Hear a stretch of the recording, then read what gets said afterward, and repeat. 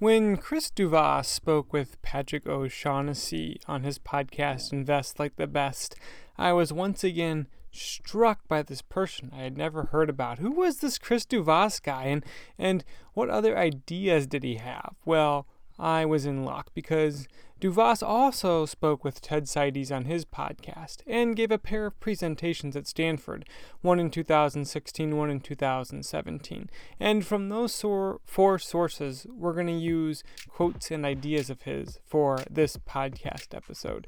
If you want more of Duvas, search for his name on YouTube, where there are plenty of presentations. Ready? Duvas's investing career began with some choice teachers, learning from David Swensen at Yale, working at Princeton, and working for David Salem at TIFF. Duvas learned to be a BLT investor, beyond the long term. He also learned to invest heroically. Swensen told him this, quote, "Investing is about optimizing discomfort.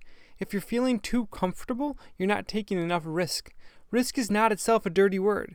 There are two kinds of risks. There are risks you can mitigate, and there are risks you can't. The ones you can mitigate, you want to spend all your time mitigating and diversifying them, and the risks you can't mitigate, you want to make sure you get compensated adequately for." End quote. I loved this idea because it gets to this idea of things not being binary. There are things to figure out. There are shades of gray. There is work to do. From David Salem, he learned to invest as a robust nonconformist with courage in his convictions. Duvas presents it in a chart. It's a 2x2 matrix, much like the Howard Marks matrix that we've seen online on Trent Griffin's website, or that I've used on my website, thewaiterspad.com. And it's this idea that you really have two choices. You can be right or you can be wrong, and you can be consensus or you can be non-consensus. And Duvas calls his going with the crowd or going alone. And he said it was working with David Salem that got him to this point where he realized that you can be alone, because that's where fortune and glory really reside. Andy Radcliffe often mentions this matrix, and he said that it was part of the reason that led him to start Wealthfront. This is an important idea, and it's one that only works if you have the right protection. If you have, David Salem tells Patrick O'Shaughnessy, the degrees of freedom. I really like the way Brent Beshore put it on an April 22nd tweet. He said that a leader is a doer with followers, and this is what Brent wrote in his tweet, quote, "Once you have a following, lead with an eye towards selfless justice. Act as the shit umbrella, shielding people from distraction and abuse. Lift others up and reflect the spotlight to those around you," end quote. That's this idea of, if you want the people you're working with to take risks and to do things and to venture out on their own, it has to be an environment that allows for that. Duvas warns Patrick that investors shouldn't choose venture capital if they have the wrong timeline. He says, quote, "The biggest drive of venture success is a willingness to have a long horizon," end quote. You shouldn't just invest in venture capital, he's saying. Just because you want an investment in venture capital, you have to be in the conditions that allow for that. You have to have a high tolerance for risk. You have to be willing to live with illiquidity. You have to have a distant horizon. Duvas says that this is, quote, "a rare trio," end quote. Yale is a canonical example, but, quote, "Yale has a comfort envelope dynamic. They have an accommodative committee that will stick with them through thick and thin. They have a time horizon that is much longer than most folks," end quote. And this was Salem's point too. Someone can't imitate the Yale strategy without imitating the Yale people and the process as well. Being your own version of Yale that's not in New Haven takes career risk. Jeremy Grantham told Duvas in one conversation, quote, "Over 90% of decisions as an asset manager first take into account the career risk associated with those decisions," end quote. No one gets fired for buying IBM, and not buying IBM takes career capital. Michael Mauboussin explained it this way, quote, "I do think there's an element of career risk, and this spans not just sports but also investment management. Bill Belichick goes for it on fourth down and it doesn't work out and people give him the benefit of the doubt. But if you're a coach who has a 500 team, it may be the correct decision. But if you lose that game, people don't think about the quality of your decision-making process. They do think about the outcome. That's a real big problem." Rory Sutherland says that part of this decision-making quagmire comes from our willingness to signal competence. Quote, if I pretend everything is logical, it may not be a really good decision, but if things go wrong, no one can blame me. That's an extraordinary form of corporate insurance, end quote. And Duvos says about this, quote, the Venn diagram of the people who can do and have the courage to do it is actually pretty small, end quote. Davos is a venture capital investor. He's the one who collects money and then gives it to venture capitalists who give it to entrepreneurs. And hopefully those entrepreneurs return more money to the venture capitalists who can return more money to Duvos. And this, he says, is a really good model, but it's hard to figure out. At a presentation at Stanford, he says, quote, you don't have the winners repeating, end quote. And he tells O'Shaughnessy it's not as extreme as monkeys throwing darts. Factors may not be the best approach, but Patrick asks him about it anyways, and he says, quote, if you found 4 factors, I'm not sure they would correlate with success. They would certainly correlate with volatility, end quote. Venture capital is a difficult business to be in, and part of the reason is because it lasts so long, and you have to deal with illiquidity. If he had to put together a portfolio based on models, as O'Shaughnessy asked for, he says that his inputs would be concentration, scientific processes, earliness, and size discipline. Like he said in the podcast, it's not easy to do. One thing he wouldn't include is performance. Quote, I actually think track record is a lagging indicator, not a leading indicator, end quote. Part of the reason is the time it takes for venture investments. The average investment, Duvos explains, lasts longer than the average marriage. Also, consider that size isn't a perfect indicator. Quote, someone once told me it's harder than you ever dreamed it would be to raise Fund 1, but far easier than you ever thought it would be to raise Fund 2. O'Shaughnessy says that he calls this assets versus alpha. But venture capital hasn't always been this way. It hasn't always been so difficult and confusing. Duvos himself notes and talks that what he does is a kind of voodoo, but it hasn't always been voodoo. No, this problem has a very specific starting point, and the man behind it all, we've already talked about. It was David Swensen. This is what Duvos says, quote, after Swensen placed all his chess pieces on the board, he wrote a book, and when I pitched nonprofits, I would sit down and say, now we're reading from the Book of David, end quote. That book, Pioneering Portfolio Management, became an investment tome. Swensen wrote for so much of an allocation in venture capital, and groups invested so much in venture capital. Money flowed west and the landscape bloomed. Quote, all these things led to a flowering of entrepreneurship, end quote. But opportunities withered. Duvos is electrified in his chats, and he likes to quote Buffett saying, opportunity equals value minus perception, though he's not sure Buffett ever said such a thing. And that's the stage venture capital is today. The innovators were followed by the imitators, who are followed by the idiots, and, quote, sometimes I feel like we're in the idiot phase, end quote. Things are feverish. Quote, I think a lot of people in this zip code think about sexiness as a proxy for opportunity, but it's exactly the opposite, end quote. Duvos says that he was once a Henry McCann's barnacle, and he followed him around, and he recalled this, quote, he told me when an asset class works well, capital is expensive and time is cheap. What we saw in the bubble was that capital got cheap and time got expensive, end quote. Today, Duvos repackages the Gatsby line for Silicon Valley. This is what he says, quote, the tempo of the city had changed sharply.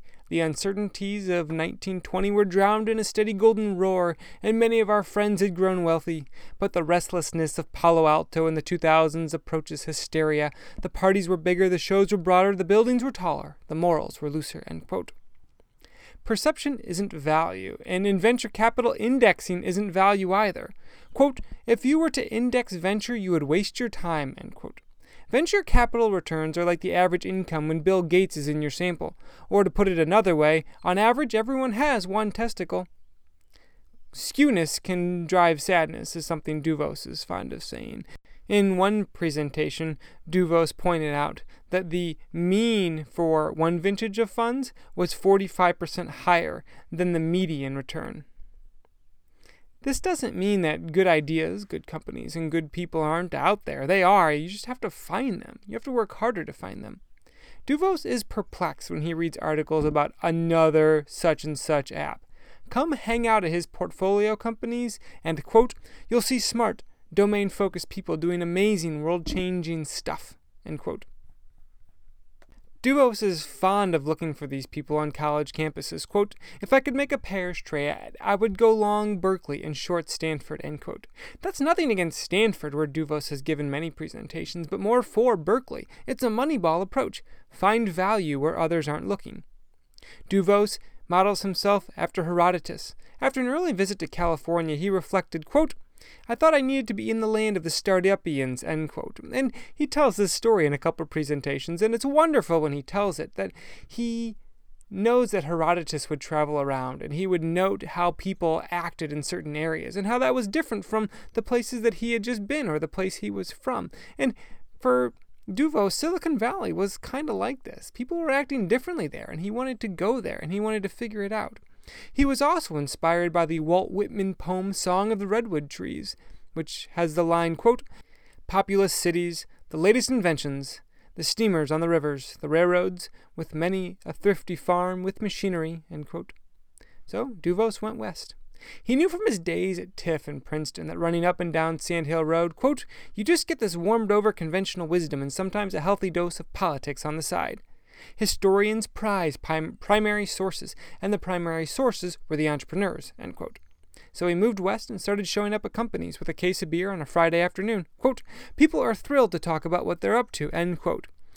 There are a few other of his quotes that I really enjoyed. These are 3 of them. Quote, I asked Mike Maples, how is your success so repeatable? And he said, I'm looking to meet with 10 people a week that are really smart, that no one else is meeting with, end quote. Another one was, quote, I set a rule for myself to be like Herodotus. For every hour I sit with a VC, I'm going to sit with an entrepreneur, end quote. And then the last one, quote, creativity doesn't come from within a community of consensus, end quote. Though different in words, the spirit is the same as how Brian Koppelman made billions. If you have a genuine interest, people will talk to you.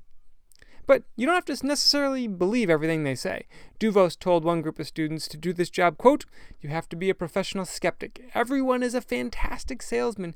You can sit there all day and get pitches from people, and every opportunity is as exciting as the last, end quote. He wears many hats: investigative journalist, counselor, teacher, connector.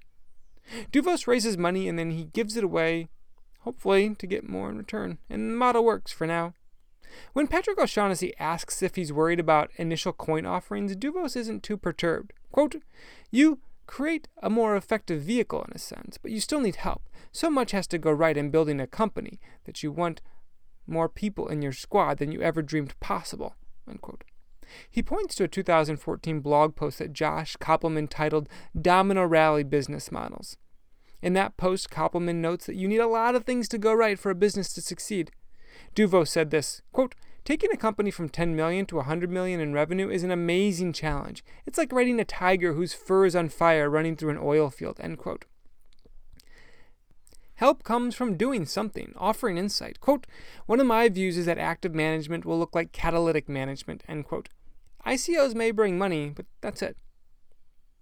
Duvos again and again lays out what he looks for, and he shares his secret for finding investments on purpose. He wants to clarify things. He wants to demystify things. He probably wants to stop saying that what he does is voodoo. And there's really 4 things that he looks for: the people, the strategy, the portfolio, and the performance. But it's really the first 2 and kind of the third thing that are the points that really matter.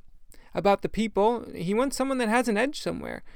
They must be, quote, people who are reflective, opinionated, and have humility, end quote. And then in a presentation at Stanford, he says, quote, every great partnership is a well-rounded whole of jagged pieces that fit together nicely, end quote.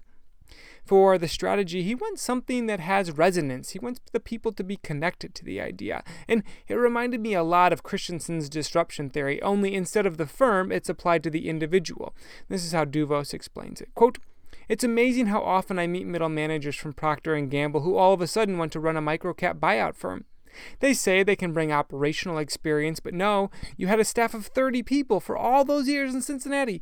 What do you know about being in the weeds and deploying all these other plays in the playbook, end quote. So the people and the strategy really have to be something that fit together, where there's a yin and there's a yang, and if those 2 things don't make a beautiful black and white circle, then it's not going to be a good opportunity. That circle kind of is the portfolio, and DuVos says, quote, these are fragile, end quote. And how do you diversify a risk like, quote, when Bob, the VP of sales, sleeps with Jane, the wife of Bill, the VP of engineering, end quote. There's all these personal dynamics that happen in startups, and you also get to the idea of what he calls PE math, and he says at Stanford, quote, I tell entrepreneurs, once you take venture capital, the venture capitalist's business model is your business model, end quote. And DuVos wrote at superlp.com, quote, here's where it gets dicey for the masses, though, and I'll make some gross simplifying assumptions. If you're an LP and investing in a run-of-the-mill $500 million fund, hoping to get a 3x net return, that fund has to generate $1.7 billion in returns. $1.25 billion in profit less 20% equals 2 turns of profit. Of course, that's just the capital that accrues to the firm's ownership stake. Since a lot of firms end up owning only 10 to 15% of their companies at exit, you've typically got to gross the $1.75 billion up by a factor of between 6 and 2/3 and 10. That suggests that those firms need to create between 12 and 17 billion of market cap just to get a 3 times fund level net return to their LPs. Caliente, end quote. It's really hard to return capital when all those other people need to get paid as well. That's why he calls it PE math, and he has a few nice posts on his blog about that. And the fourth thing is performance, and like we addressed earlier, performance is kind of a lagging indicator. It takes 7 years, and by the time you see results, it's like looking through a telescope at life in the past. DuVos says, quote, the challenge is that performance is easy to measure, end quote, but it may not be the right metrics. He clarifies, quote, people focus on a few metrics because they are easy to extrapolate. But if you're doing this job well, it's crazy time intensive, end quote. It's getting beer with people. It's walking tours. It's visiting. It's, quote, building the mosaic, and that takes time. It's why people take shortcuts, and that's why you default to a brand, end quote. So what makes DuVos so good? When asked about his day, he explained what his average week looks like, and he said it's meeting with a manager about their portfolio, with mental notes about cross-references to check, meeting with investors. It's a Palo Alto walking tour and a history of the electronics industry. It's meeting with an entrepreneur. Quote, hopefully I'll have a neuron fire from a conversation from a few days earlier, end quote. After that, he'll drive to a robotics or AI lab and talk with the teams there. DuVos got to this point by standing out. He visited campuses before others. He started blogging before others. He wore a red t-shirt before others. Actually, the t-shirt is just a good story. He realized, quote, I can educate people, end quote. When you're the first voice in the room, you get to choose the conversation. Venture capital, DuVos says, quote, has more units of ego per dollar of return than any other asset class, end quote. But he tries to build partnerships and community. He tries to manifest what Mr. McCants at Greylock told him. Quote, if we ever have to go into the bottom drawer to pull out our documents, we lost. We should have a partnership with a capital P, where we do right by you and you do right by us. Chris DuVos is really an interesting person, and thankfully he creates a lot of really interesting content. His presentations and his podcast interviews are filled of so many wonderful stories to enjoy, and I really appreciated the chance to dive in. Thanks for listening to this episode of Mike's Notes. Well, that's very nice. Thank you very much. Now, why don't you make like a tree and get out of here? It's leave, you idiot. Make like a tree and leave. You sound like a damn fool when you say it wrong. All right, then leave and take your book with you.